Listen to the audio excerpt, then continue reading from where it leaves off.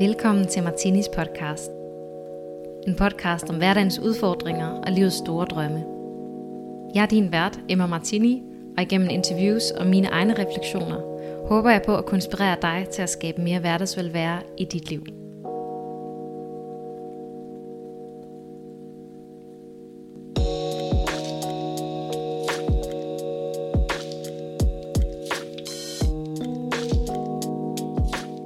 Velkommen til. I den her episode har jeg inviteret Fulvia Krüger indenfor til en snak om selvomsorg. Vi snakker om, hvorfor det er så ekstremt vigtigt, at vi husker at yde omsorg over for os selv, og hvordan det kan se ud i en travl, begivenhedsrig og nogle gange bare kaotisk hverdag.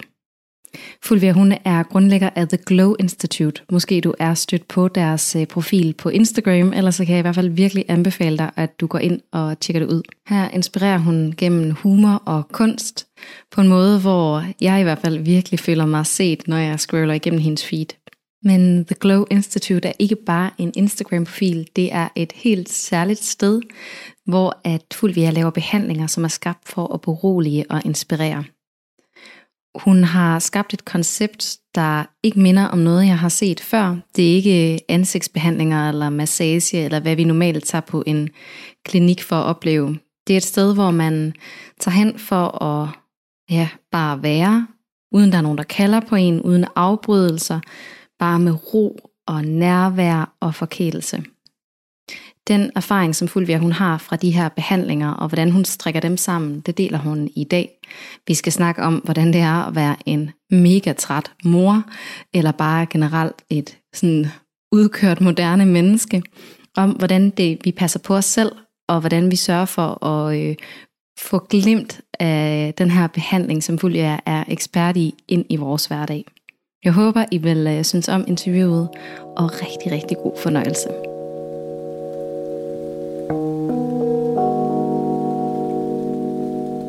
Velkommen til, Fulvia. Tak. Jeg er simpelthen så glad for, at du har taget vejen her til Aarhus til en snak med mig i dag. Jeg er glad for at være her. Vil du starte med at præsentere dig selv og fortælle lidt om dit ophav, hvordan du landede, hvor du er i dag? Det vil jeg gerne. Jamen, jeg hedder Fulvia, og jeg er 42 år og har The Glow Institute, som er sådan et lille sted i Hillerød, hvor man kommer for at slappe af og holde fri. Og være i den her tilstand, hvor man ikke skal performe og ikke skal være andet end sig selv. Og jeg har en baggrund, som jeg har læst Kan Mærke på Odense Universitet, og har arbejdet med forretningsanalyse i 15 år. Så ret lang tid. Den sidste del af min karriere arbejdede jeg med inden for overenskomstbaserede kompetencefonde, hvor jeg sad og havde ansvar for, at en masse fonde kunne løbe rundt, og at pengene blev forvaltet rigtigt. Så det var et trygt og dejligt job, som jeg var god til, men som måske ikke stimulerede så meget mening i mit liv, andet end at det var meget tilfredsstillende for mit ego, og for at jeg kunne leve et komfortabelt liv, der så godt ud på papiret. Og hvornår besluttede du så at starte The Glow Institute? Så i 16, der fik jeg mit andet barn, og under begge mine graviditeter, der var jeg rigtig, rigtig syg, og virkelig syg, hvor jeg ikke kunne andet end at ligge i sengen på hospitalet eller derhjemme. Jeg kunne ikke spise noget, så jeg blev svagere og svagere for hver måned, der gik.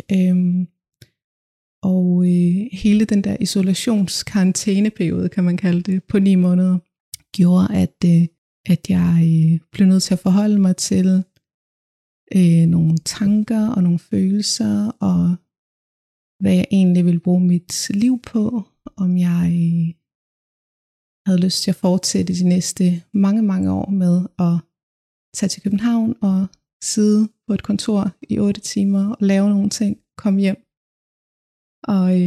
og så at mit liv skulle bestå af den her sådan evige,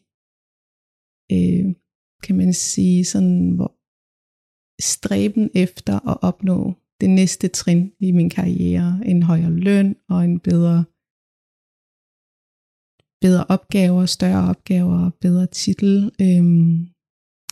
Så da jeg var syg så lang tid, så gik det op for mig, at hele verden fortsatte bare derudaf, selvom mit liv gik i stå. Så jeg havde virkelig meget tid til at tænke over alle mulige ting. Og da jeg så blev rask og havde født mit barn, nummer 2, der var jeg et helt andet sted følelsesmæssigt, og virkelig, virkelig glad for at kunne gå udenfor igen, og kunne gå en tur med barnevognen og med min baby, og kunne få min krop tilbage igen og min styrke. Så jeg reagerede bare helt anderledes på alle mulige ting, som jeg ikke lagde mærke til før. Sådan noget som at se himlen. Det fik mig til at græde. Jeg fik i hvert fald tårer i øjnene, og jeg blev bare enormt rørt over alle mulige ting. Jeg begyndte også at tænke rigtig meget over, sådan, hvordan jeg som kvinde lever et liv, hvor at der er så mange krav og så mange forventninger til mig selv, som jeg selv stiller mig selv.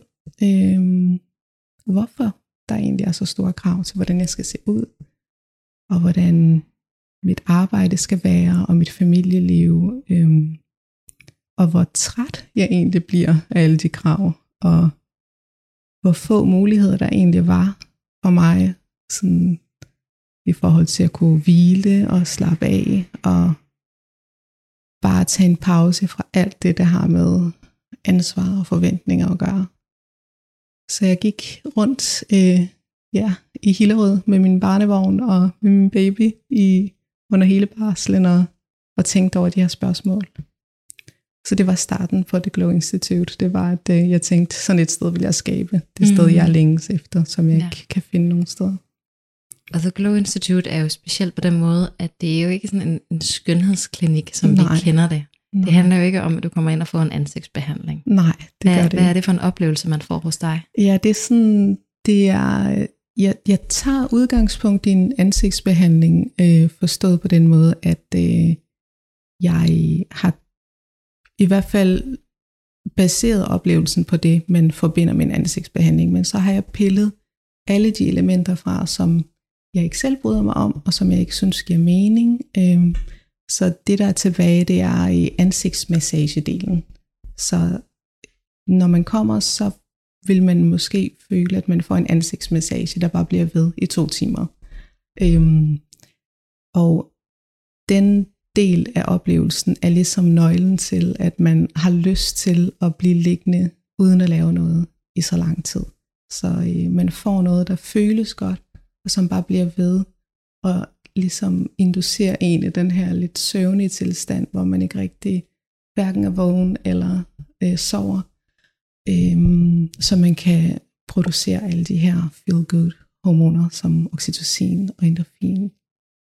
Det jeg er meget interesseret i, at folk skal opleve, det er, hvordan det føles at være i en tilstand, hvor man bare modtager noget, som føles godt, og hvor man ikke skal forandres på nogen måder, og så se, hvad der sker, når man ikke kigger på skærm, eller ikke taler sammen med nogen, fordi det er også sådan en ret særlig del ved den oplevelse, jeg skaber, det er, at man ikke taler sammen undervejs. Så den der, sådan, det er et eksperiment med, hvordan det føles for dig, at være fuldstændig uforstyrret og væk fra dit almindelige liv i så lang tid som overhovedet muligt, hvor du oplever noget, der bare føles godt, og ligesom tager dig igennem sådan en rejse af forskellige dufte og forskellige lyde og fornemmelser, der sådan skifter lidt undervejs, og som måske minder dig om ting, du har oplevet før, eller drømme, du har haft. Så alt det, der sådan ligger dybt i dig af idéer og længsler og kreativitet, det kan få lidt plads til at komme op til overfladen. Så,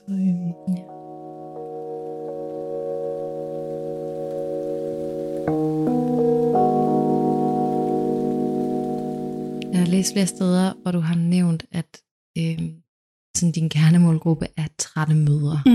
Altså sådan, som er det her, og jeg som træt mor, kan jeg virkelig relatere. Altså alt det, du fortæller, det er bare sådan, ej, det kunne jeg bare så meget godt have brug for. Hvorfor tror du, der er så meget brug for sådan, altså, hvorfor er der så meget brug for det her til trætte mødre? Og jeg tror, at trætte mødre er i det her vanvittige sted i deres liv, eller alle mødre er i det her virkelig, virkelig svære, udfordrende fase i deres liv, hvor det er, at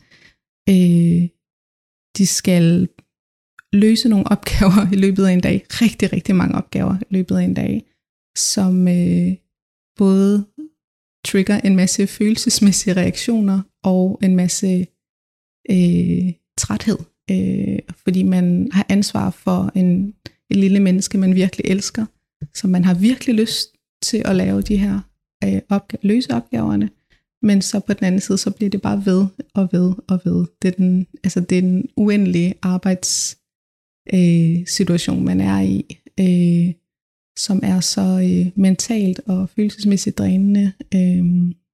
Og der er bare ikke så mange pauser i løbet af sådan et liv som mor til et lille barn. Man er virkelig på hele tiden, også om natten. Selv når barnet sover, om det så er eftermiddagsluer eller om natten, så er man klar til at reagere og tage sig af barnet. Så det er en meget intensiv og virkelig, virkelig trættende situation at være i. Og alligevel udefra ser det jo fint ud. Altså når andre kigger på en, så ser det jo fint ud, fordi man heller ikke har lyst til at kaste håndklædet i ringen og sige til alle, hvor træt man er. Så man skal både på en eller anden måde sådan, performe en god mor identitet, og samtidig klare rigtig, rigtig mange ting, som koster meget mere energi, end man egentlig når at få bygget op. Man har ikke rigtig nok energi i sin opsparing til at klare alle de opgaver, man skal have klaret i løbet af en dag som mor. Selv når det går godt i løbet af en dag, så er det mega hårdt. Altså, det er virkelig, virkelig, virkelig, virkelig hårdt at have et lille barn. Ja. Hvad tror du, vi kan gøre for at passe på os selv? Altså dem, der sidder og lytter med derude og tænker, den behandling lyder helt vildt underlig, men det kan jeg måske gøre om et halvt år. Eller sådan, så hvad gør jeg så indtil da? Ikke? Hvordan sørger vi for at passe på os selv? Ja, og det er jo det, der er så individuelt, fordi vi har brug for så forskellige ting. Vi er så forskellige mennesker, så der er ikke rigtig en måde at gøre det på. Men jeg synes, at man skal starte med at lære sig selv at kende og finde ud af, hvad er det, der føles godt for mig? Hvornår er det egentlig, at jeg virkelig slapper af og har det rart? Er det, når jeg sidder og ser Friends om aftenen og bare kan slå hjernen fra og har det virkelig godt med det? Eller er det, når jeg får lov til at gå en tur alene uden barnet, bare en halv time efter aftensmaden? Eller er det, når jeg tager ned og handler ned i Netto og bare kan få lov til at sidde i bilen på parkeringspladsen og stirre ud i luften? Altså alle de der sådan realistiske pauser, der kan være i løbet af en dag. Ikke? Fordi jeg tror næsten, det er for urealistisk at sige, at man skal meditere og lave yoga. Altså det er det måske for nogen, men jeg tror bare for næsten alle, der er det bare super omstændigt, fordi man ikke rigtig ved, hvad man skal, og man skal først lære at gøre det, og så føler man alligevel, at det, sådan, at det kræver noget af en, fordi man ikke ved, hvordan man mediterer eller laver yoga. Så lær dig selv at kende og finde ud af, sådan begynd at lægge mærke til at lave nogle små noter, enten på papir eller mentalt, sådan, det her, det føles godt for mig, det kan jeg rigtig godt lide, og jeg slapper faktisk af lige nu. Og så også indrømme for sig selv, og for sin kæreste, hvis man har en, at pauser er vigtige, og pauser, hvor man ikke laver noget som helst, er de vigtigste, fordi der skal virkelig mange pauser til, hvor man ikke laver noget, for at kunne lave noget.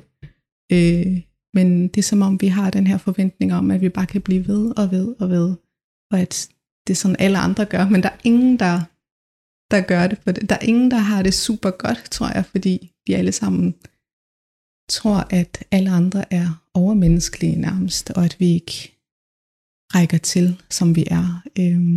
Men jeg tror, at der er sådan en kollektiv træthed hos de fleste voksne mennesker. Om de så har børn eller ikke har børn, så tror jeg, der er sådan en følelse af, wow, det er virkelig krævende at være voksen. Der er virkelig meget at se til, og meget at tænke over og have ansvar for.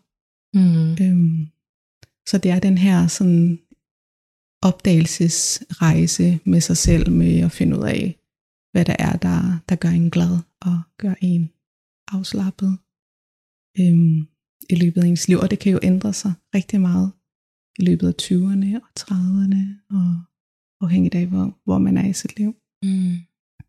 Jeg synes, det kan være svært at prioritere. Altså, fordi selvom man ved, at de her pauser, de er gode for en, så er det jo tit det der med, ja, men der står også bare en opvask. Ja. Og der er også den her arbejdsopgave, jeg ikke har fået noget at løse i dag. Ja. Så når klokken bliver 20, og min søn er puttet, så kan jeg godt være sådan, okay, jeg burde, og jeg føler også, at den her pause bliver endnu en ting, som jeg så også burde gøre. Ikke? Altså sådan, så du har ansvar for. Ja, præcis. Altså sådan, hvor at, hvordan får vi prioriteret den her selvomsorg, som er så vigtig? Jeg tror, man skal vende sig til det. I starten vil det nok føles, tænker jeg, at som endnu en ting, du skal performe eller have ansvar for. Men jo mere man sådan tager nogle små bidder af de der oplevelser, og vender sig til at være inaktiv og være passiv, og vitterligt sådan lære den der følelse at kende med, hvordan føles det egentlig for mig at sidde her, efter barnet er puttet på sofaen, hvor jeg ikke laver noget, hvor alt kan vente til i morgen. Altså sådan, det kan godt være, at det trigger nogle følelser af, at jeg burde noget andet, men lad mig bare lige teste det i aften, for at se, hvordan det føles, sådan så man udforsker det en lille smule af gangen. Fordi vi er bare vokset op med, at vi skal være fornuftige, og handlekraftige, og ambitiøse, så det er svært at slå det fra, for at slappe af klokken 20. Ja. Mellem klokken 20 og 22.30. Altså sådan, der skal ske utrolig meget i en voksen kvindes eller mands liv mellem klokken 20 og 22.30, som man skal være sådan mega afslappet, man skal være kulturel, man skal også sådan forbindes eller connecte med sin kæreste sådan på en anden måde end som forældre. Man skal gøre klar til den næste dag, så nogle gange så er det rart lige at sige, jamen i dag kan jeg ikke nå det hele, i dag sidder jeg bare og laver noget, der føles godt for mig, som ikke skal føre til noget, men bare føles godt for mig, og det kan være, at det er at se Seinfeld eller Friends, og det ikke stimulerer mig intellektuelt på nogen måder, men jeg sidder og griner af det, og alternativet vil være, at jeg sidder og scroller på min telefon, og føler, at jeg lige slapper lidt af, indtil jeg får lavet noget fornuftigt, men det er det mindst afslappende for mennesker, tror jeg. Det er den der sådan scrolle mode, som man kan gå i, når man føler, at man er virkelig træt. Men man bør også. Ja, hvorfor er det, vi tit ender med at gøre det? Ja, altså det er fordi, det belønner os helt vildt meget, når vi gør det. Altså vi bliver så belønnet af det kemisk, så jeg gør det, og det er så svært. Vi er alle sammen afhængige af vores telefoner. Der er ikke nogen, der ikke er det længere. Nej. Alle aldersgrupper er det. Så det jeg gør, det er, at jeg stiller min telefon så langt væk som muligt fremme, fordi der er mange studier, der peger på, både i forhold til at spise snacks og usunde ting og telefoner, at hvis vi skal rejse os op for noget, så har vi tendens til ikke at have lyst til at rejse os op, når vi først slapper af. Så når telefonen er ude i bryggers, eller i soveværelset, og jeg sidder inde i stuen, så ved jeg, at jeg ikke gider rejse mig. Så den tricky del, det er, at man derhjemme hos os i hvert fald, der har vi Chromecast. Så hvis man skal streame et eller andet i fjernsynet, så bliver man nødt til at have telefonen. Så har jeg et aftale med min kæreste, min mand om, at det er ham, der sætter det i gang. Og så ligger han op på så kan man faktisk næsten ende med det der med, at jeg skal sætte en serie i gang, og så lige pludselig så kigger man op, og så er det gået 20 minutter, og så er man sådan, jeg faldt ned i et hul. Ja, præcis. Så altså sådan, det var slet ikke meningen, at man skulle... Nej. Fordi så sidder man og arbejder, og underholder sig selv, og prøver at følge med i, hvad der sker ude i verden. Det er sådan for mange ting på én gang, og det er slet ikke afslappende. Nej. Det er en illusion, tror jeg, at vi tror, at vi kan gøre det og så stadigvæk slappe af. Så det gør jeg i hvert fald sådan for ligesom at nudge mig selv til at ikke at kigge på telefonen, og virkelig bare sidde og stirre på en serie, som bare er lidt sjov, og ikke kræver så meget. Så jeg kan godt lide, at du også siger, at det godt kan være selvomsorg. Altså simpelthen at sidde og se Friends. Altså at det behøver faktisk ikke at være et eller andet helt vildt fancy. Overhovedet ikke. Jo mindre fancy, jo mere selvomsorg er det, synes jeg. Altså sådan, det kan tage så mange karakterer, eller sådan så mange former selvomsorg. Det kommer virkelig an på, hvor du er, den dag du har brug for det.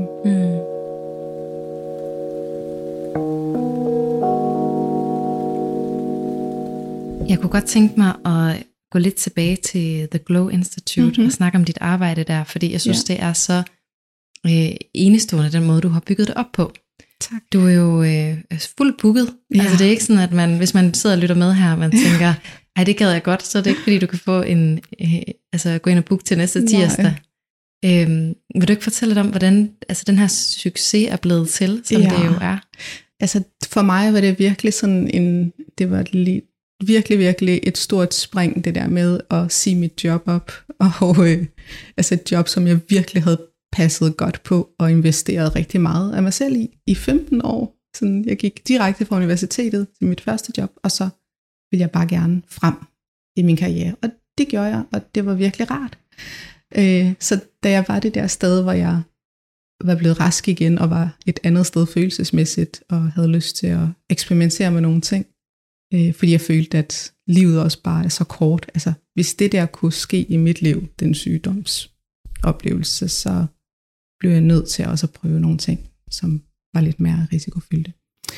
Ja, så det var et stort spring, og jeg havde bare lyst til at gøre noget, som ikke fandtes før, og jeg var villig til at lave noget, som folk ikke rigtig forstod i første omgang. Så det startede med, at det også var lidt svært at forklare, hvad det gik ud på. Og jeg insisterede også i at bevare mystikken i ikke at forklare det for meget, fordi jo mere man forklarer noget, jo flere forventninger kan man få til det, når man kommer og oplever det. Så det er stadigvæk den dag i dag, at jeg prøver på at beskrive det så lidt som muligt, for ligesom at lade det være op til den enkelte person, og fortolke det, at man bliver en del af oplevelsen. Så det var ret nervepirrende på alle mulige måder, sådan, og så investere min egen penge i det, og begynde at lave noget, uden at vide noget om det også. Altså sådan, det var en vild følelse, og identitetsmæssigt også. Det er ikke sådan, at man kommer fra universitetet, man har den her uddannelse, som siger, så kan man få det her job, og så... Nej, sådan, præcis, og jeg opfattede jo ikke mig selv som en, der lavede noget andet, end at være chefkonsulent. Altså, det var det, jeg var god til, og så da jeg valgte at springe ud i noget helt abstrakt og helt nyt, så var det lidt tricky for min identitet som kvinde og som voksen. Så selvom jeg arbejdede med overenskomstfonde, så har jeg oprindeligt læst inden for Kan Mærke, har jeg dykket rigtig meget ned i forbrugeradfærd på studiet, og arbejdede også på universitetet, og hjalp med at skrive en forbrugeradfærdsbog, og synes, at det var rigtig, rigtig spændende det her med, hvordan vi opfører os som mennesker, og hvorfor vi gør de ting, vi gør, hvorfor tager vi de beslutninger, vi gør. Så jeg prøvede på at tage nogle af de teorier og nogle af de modeller, jeg kendte fra dengang, og prøvede på at applikere dem i det her lille eventyr, som jeg skabte. Så var jeg også allerede på det tidspunkt sådan ret glad for Instagram, selvom jeg bare havde en lille bitte profil med 100 følgere, som var mine venner. Så synes jeg bare, at det var mega sjovt at poste noget på Instagram. Altså sådan tage nogle sjove billeder og poste dem og kommunikere på den måde. Så Instagram har været en kæmpe hjælp fra starten. Og fordi at jeg synes, at det er så sjovt at lege med det, så har det bare været en slags medvind for mig. Fordi at alle dem, der så lærte The Glow Institute at kende, de har opdaget det enten via Instagram, eller gennem nogen, der har været hos mig, som så har snakket om det. Så det er gået sådan, det er blevet det var ret organisk, at folk kom og tog nogle flotte billeder af det, og postede det på Instagram, og skrev nogle vilde tekster om deres oplevelser på Instagram. Og så blev det sådan, ikke viralt, men det spredte sig ret hurtigt, så folk også kom fra, jeg har haft nogle kunder fra Aarhus og Aalborg, altså sådan, og Luxembourg, alle mulige steder. Og så har det nok også hjulpet meget, at jeg kom til at skrive til en, jeg tror jeg vil kalde, at hun allerede var lidt en influencer på det tidspunkt. Ikke en særlig stor influencer, en lille influencer på det tidspunkt, som er meget større nu. Og spurgte, om hun havde lyst til at komme, og så startede hun med at sige nej, fordi hun havde for travlt. Men så skrev vi sammen et par måneder senere, og så kom hun. Og så gav det rigtig, rigtig meget sådan omtale og opmærksomhed til det, jeg lavede. Så fra det tidspunkt og efter, så var det, at jeg var fuldt booket i flere måneder frem i tiden.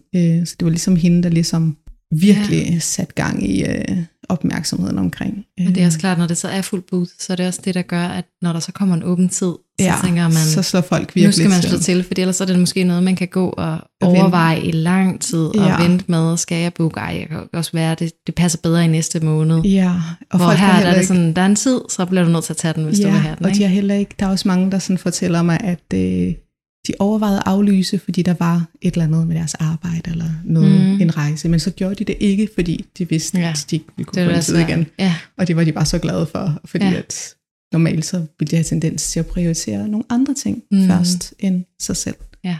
Så det er også et spændende eksperiment i det her med, hvad kan man gøre for at hjælpe folk endnu mere med, eller særligt kvinder med at prioritere sig selv højere. Det er mega svært. Ja.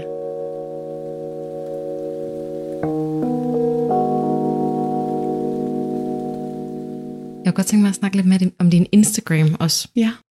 Som jeg synes, alle skal gå ind og tjekke ud. Også selvom at man ikke har mulighed for at komme til en behandling, så er den også bare sådan selvomsorg for sig selv. Altså men det du kan, er jo, at du blander humor og kunst på sådan en helt unik måde, som jeg ikke har set før. Altså sådan, det er virkelig enestående. Vil du prøve at fortælle lidt om, hvordan du har valgt at bygge det her univers op? Ja, altså jeg følger bare min nysgerrighed og lyst, og sådan, jeg har ingen strategi for Instagram. Det er vitterligt bare sådan, jeg deler bare de ting, jeg synes er flotte og sjove, og jeg skriver sådan meget ud fra, hvad jeg går og tænker på, eller hvad jeg synes, andre skal gå ind og tjekke ud, eller tænke over. Og, så det er sådan en meget intim samtale på en eller anden måde, med dem, der læser med. Og jeg føler også, at jeg har lært rigtig, rigtig mange mennesker at kende på Instagram, fordi at jeg netop elsker de bånd, der kan opstå på Instagram, og at man vitterligt kan få rigtige venner, der bliver en kæmpe del af ens liv, som man lærer at kende derinde.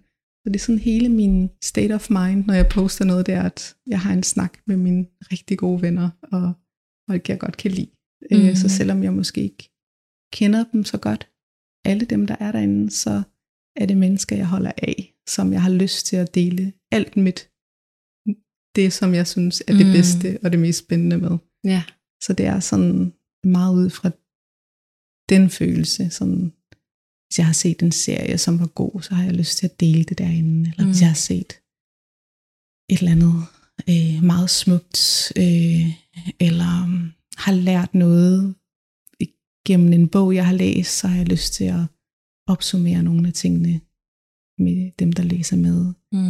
Så det er meget lystbetonet, og sådan leg. Men man føler virkelig, man får sådan hele dig på den måde, eller hele dit univers på den måde, at det har så mange facetter. Altså og det tænker jeg også som kvinde, at der kan man hurtigt enten skulle være rigtig sød og perfekt, eller man skal være rigtig klog i nogle sammenhæng og professionel, eller også så skal du sådan være meget smuk, eller sådan, hvor at i dit univers, der er man sådan lidt det hele. Altså man kan både godt være dødtræt mor, der synes alting er irriterende, men så kan det også godt være noget, der gør, at du føler dig mega lækker, og noget, der er et minde fra din barndom, blandet med noget, altså sådan, det er sådan en bouillonterning, hvor man bare sådan tænker, det er mit sådan følelsesliv næsten. Ja, det er jeg glad for, du synes, at jeg vil virkelig gerne sådan også bare sådan stimulere og inspirere andre til at omfavne, at de er så rige. Altså vi alle sammen, vi består af så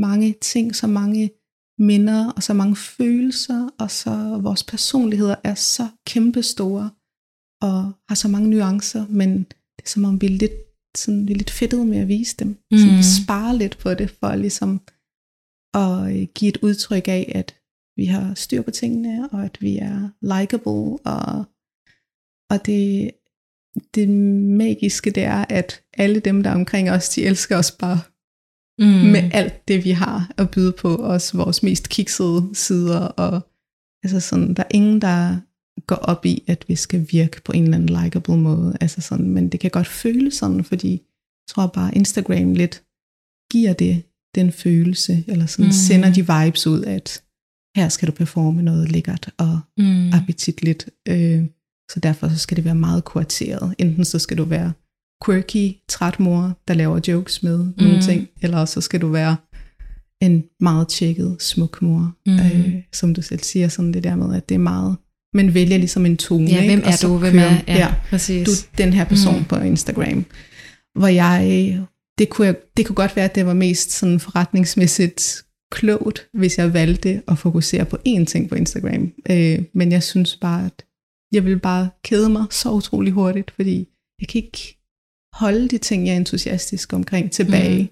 Og jeg holder rigtig meget af mig selv tilbage på Instagram, så det er virkelig sjældent, at jeg deler ting fra mit liv, men jeg deler rigtig meget sådan, for de ting, der giver mig entusiasme, eller gør mig entusiastisk, og vækker noget i mig, for så ved jeg bare, at det sikkert også vil vække noget i andre også, og det har jeg bare lyst til, at det skal føles sådan. Så alt, hvad jeg deler, det er sådan, vil gerne skabe en følelsesmæssig reaktion hos den person, der læser det. Ja. Fordi at jeg føler, okay, nu har jeg muligheden, jeg har taletid her på Instagram, så kan jeg lige så godt bruge det til noget, der vækker noget begejstring, eller indignation også nogle gange, eller vrede. Altså, jeg vil bare gerne have, at folk føler noget, og ikke bare scroller og tænker, jeg er også bare så ligegyldig. Jeg vil gerne have, at de føler sig selv. Og hvad med sådan hele æstetikken og sådan kunsten, det virker også til, at det har en meget stor betydning for dig. Det har det. Jeg elsker smukke ting. Jeg elsker, uanset om det er smukke dufte, eller smukke lyde, eller kunsthåndværk, kunstnere. Jeg er fuldstændig nærmest besat af skønhed som kunstform, altså som i form af kunst og popkultur. Og også i naturen og hos mennesker, sådan skønheden i deres personligheder og historier. Så derfor så er det som regel de ting, jeg synes er smukke, i hvert fald, der kommer på Instagram. Jeg kan i hvert fald godt, jeg bliver glad, når det er, at jeg deler noget, jeg selv synes er smukt. Og nogle gange er det også bare noget, der er sjovt, men det er stadigvæk sådan lidt smukt. Ja, og det er nemlig det, der er så fint, det er, det er sådan, nogle gange også det smukke i noget, der kan være sådan helt hverdags, sådan en hverdagssituation, men alligevel formidlet smukt. Ja, det er så fint.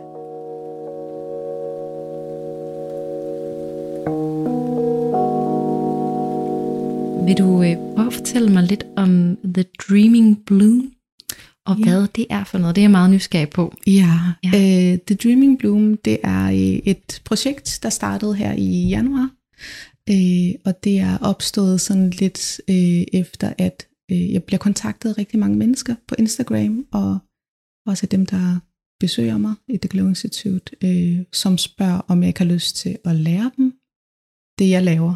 Altså, de vil gerne lave det samme, som jeg gør, eller de vil gerne skabe et smukt univers, som udtrykker dem, de er. Og efter nogle år med de her henvendelser fra ret fantastiske mennesker, så tænkte jeg, nu gør jeg det. Og det krævede lidt logistik, fordi jeg ligesom skulle få det ind i kalenderen.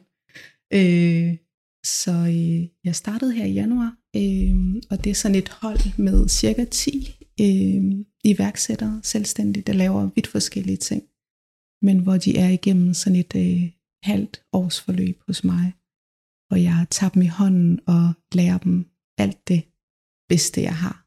Og så har jeg også nogle ret inspirerende gæstundervisere, der kommer og deler det bedste, de har. Så det er sådan en blanding af, at de får mulighed for at lære at lave behandling, hvis de har lyst til det, hvis det giver mening i det kontekst af, hvad de laver.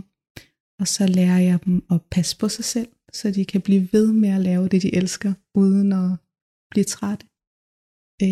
Og så er der rigtig meget om kommunikation og sociale medier, og alt det her med sådan at komme i gang som selvstændig og iværksætter. Alt det praktiske og alt det tekniske, så man ligesom kan få styr på det og komme videre, så det ikke skal fylde for meget. Så det er ligesom en startpakke for en iværksætter, der har masser af kreativitet, men gerne vil have hjælp til at komme over de største hurdles i starten, og få en masse medvind og opbakning. Og så er jeg meget sådan tilhænger af at være helt åben og komme med kritik, konstruktiv kritik og spørgsmål til, om vedkommende har overvejet nogle ting, og det er vigtigt for mig, at der er rigtig god kemi mellem de personer, der er på holdet og mig, så det er altid et hold af mennesker, som jeg har et særligt bånd til, så det også bliver ved efter forløbet er slut. Det bliver ved med at være tilgængelig i deres liv, og også bruger mit netværk til at åbne nogle døre op for dem. Folk laver alle mulige forskellige ting. Der er fotografer, psykologer, journalister og kunstnere. Så det er virkelig fedt. Mega fedt. Ja. Det er næsten sådan noget, der var til dengang du trillede rundt med barnevognen. Ja. Altså når du siger, at du er en, der kommer og tager en i hånden, ikke? Altså en, der var kommet der og sagt, nu skal du se, nu tager jeg dig i hånden. Høre. Ja. Du skal bare gøre det og det og det, og så skal du bare åbne helt op for al din kreativitet. Ja, og det her, jeg tænker helt vildt meget over det her med, hvordan vi kan passe på os selv i forhold til at være content-skaber. Altså når vi laver content online, det er jo virkelig vanvittigt at lave det. Det sætter gang aldrig. Det sætter gang i sådan en lavine af alle mulige følelser. Altså. Så det er virkelig vigtigt og relevant at være opmærksom på, hvad det er for en rolle, man har, når man laver content til sig selv eller for andre. Hvor krævende det er, og hvor vigtigt det er at passe endnu bedre på sig selv, når man laver det arbejde. Sammenlignet med dem, der bare bruger Instagram for sjov.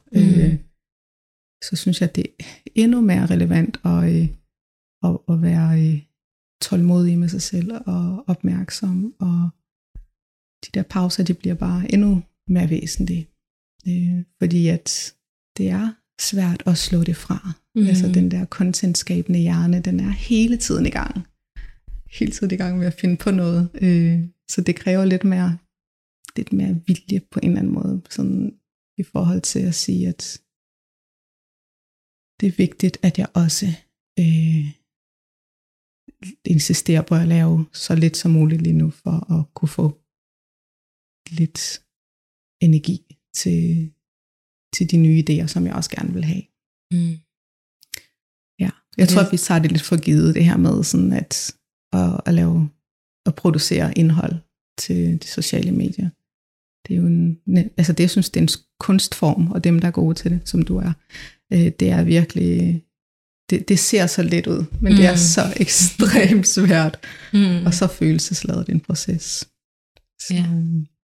Og det er rigtigt det der med, at vi kan tænke, jamen hvis der er noget, der udkommer på et stykke papir, så kan det have været svært og vanskeligt og hårdt, og sådan, men fordi der er noget, der er på en skærm, så tænker man, det er vel bare noget, man bare lige kan gøre. Det er bare lige noget, man gør. Ja, præcis. Ja. Det er endnu mere krævende, synes jeg, når det foregår online på den måde, fordi at jeg tror, at det også forbruger, altså nu tænker jeg på dem, der læser det content, en content-skaber laver, har så store forventninger til at blive underholdt. Altså der skal nærmest ingenting til, før en person tænker, gider ikke at følge vedkommende længere, fordi der er et eller andet her, der sådan ikke lige tilfredsstiller mig, eller underholder mig. Så jeg tror, at dem, der laver content i hele tiden, lidt ængsteligt i forhold til sådan, lever jeg nu op til mine læsers forventninger og ønsker. Det er jo en kæmpe ansvar at have. Det er jo sådan det er noget, som, det er en opgave for rigtig, rigtig mange mennesker egentlig, det her med at lave noget indhold, der er så værdifuldt for et menneske, at man har lyst til at læse det igen i morgen, eller har lyst til at gemme det, eller dele det med andre. Men det virker også til, at du ser hele den her Instagram, sociale medier og content som en vigtig del af en forretningsplan, ikke bare for dem, der gerne vil leve af det, men også for en psykolog, en journalist. Det er super vigtigt. Altså sådan, det synes jeg, fordi det er helt oplagt. Det er der, vi alle sammen er.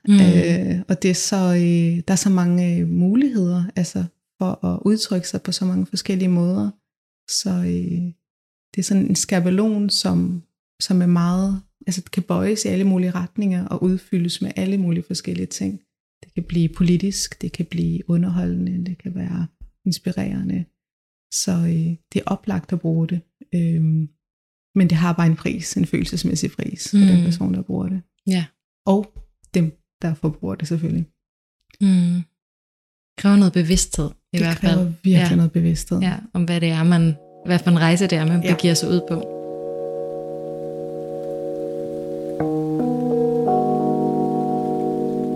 Hvilken udfordring oplever du oftest, at de sådan kurister, kursister, hvilken udfordring oplever du oftest, de har?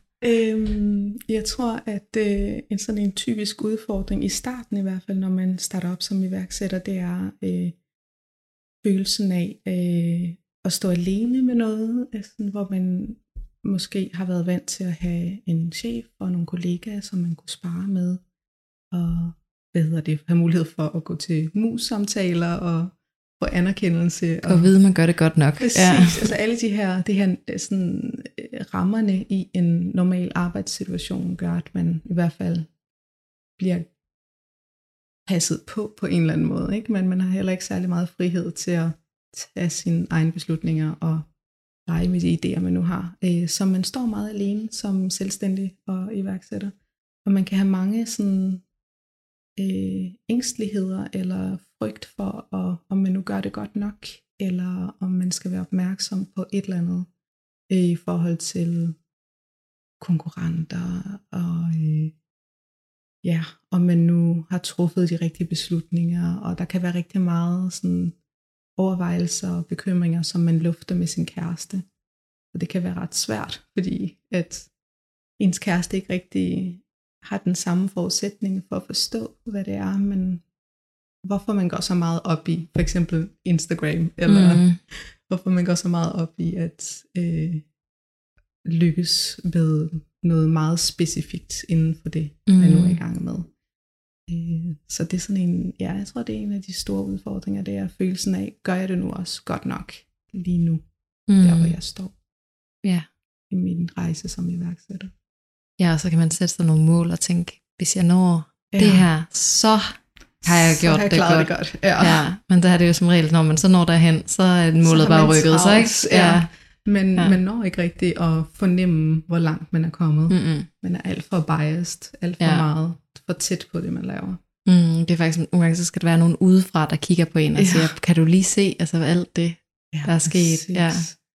Men man flytter hele tiden fokus, og tager hele tiden de her nye briller på, som gør, at man ikke rigtig anerkender sig selv. Så det gør i hvert fald noget ved en, at følelsesmæssigt, at man hele tiden har så travlt med at komme videre som iværksætter. Nu vi snakker om at komme videre, så vil jeg gerne sådan høre dig lidt til, hvad du har at drømme for din fremtid. Altså hvad er det, skal jeg skynde mig at få en behandling i The Glow Institute, fordi det virker også til din rejse sådan, og udvikling, at du også er på vej i nogle andre retninger. Jeg elsker i hvert fald at undervise og være mentor fra andre iværksættere, så det kunne jeg godt tænke mig at bruge mere af min tid på de næste mange år. Og så elsker jeg at skrive. Det er derfor, jeg synes, det er så sjovt at være på Instagram. Det er fordi, jeg bare kan få lov til at skrive alle mulige små think pieces, og det kunne jeg godt tænke mig at gøre lidt mere af. Skrive flere tekster. Og også skabe nogle flere samarbejder med nogle flere mennesker, tværfaglige samarbejder, som har fokus på klimaet og bæredygtighed. Det kunne jeg rigtig godt tænke mig at udforske noget mere. Så hvordan kan vi gøre det nemmere for os selv at gøre en indsats i forhold til det, og hvordan kan vi passe bedre på os selv undervejs.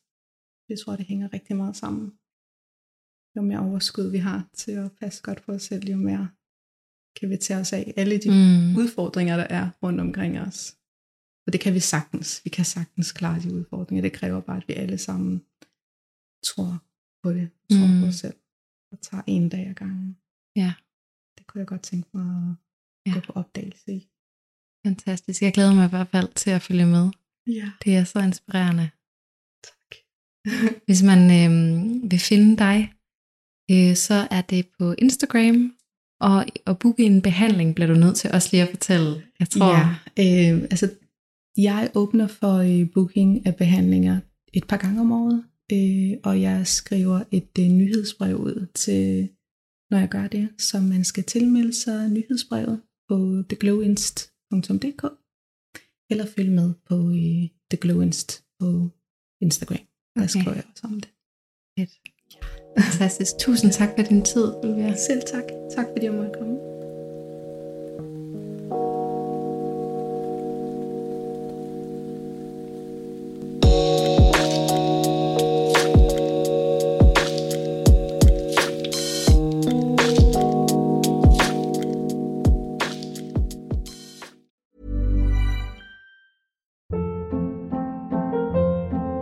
Hold up. What was that? Boring. No flavor. That was as bad as those leftovers you ate all week. Keke Palmer here, and it's time to say hello to something fresh and guilt-free. Hello Fresh. Jazz up dinner with pecan-crusted chicken or garlic butter shrimp scampi. Now that's music to my mouth. Hello Fresh. Let's get this dinner party started. Discover all the delicious possibilities at hellofresh.com. Planning for your next trip?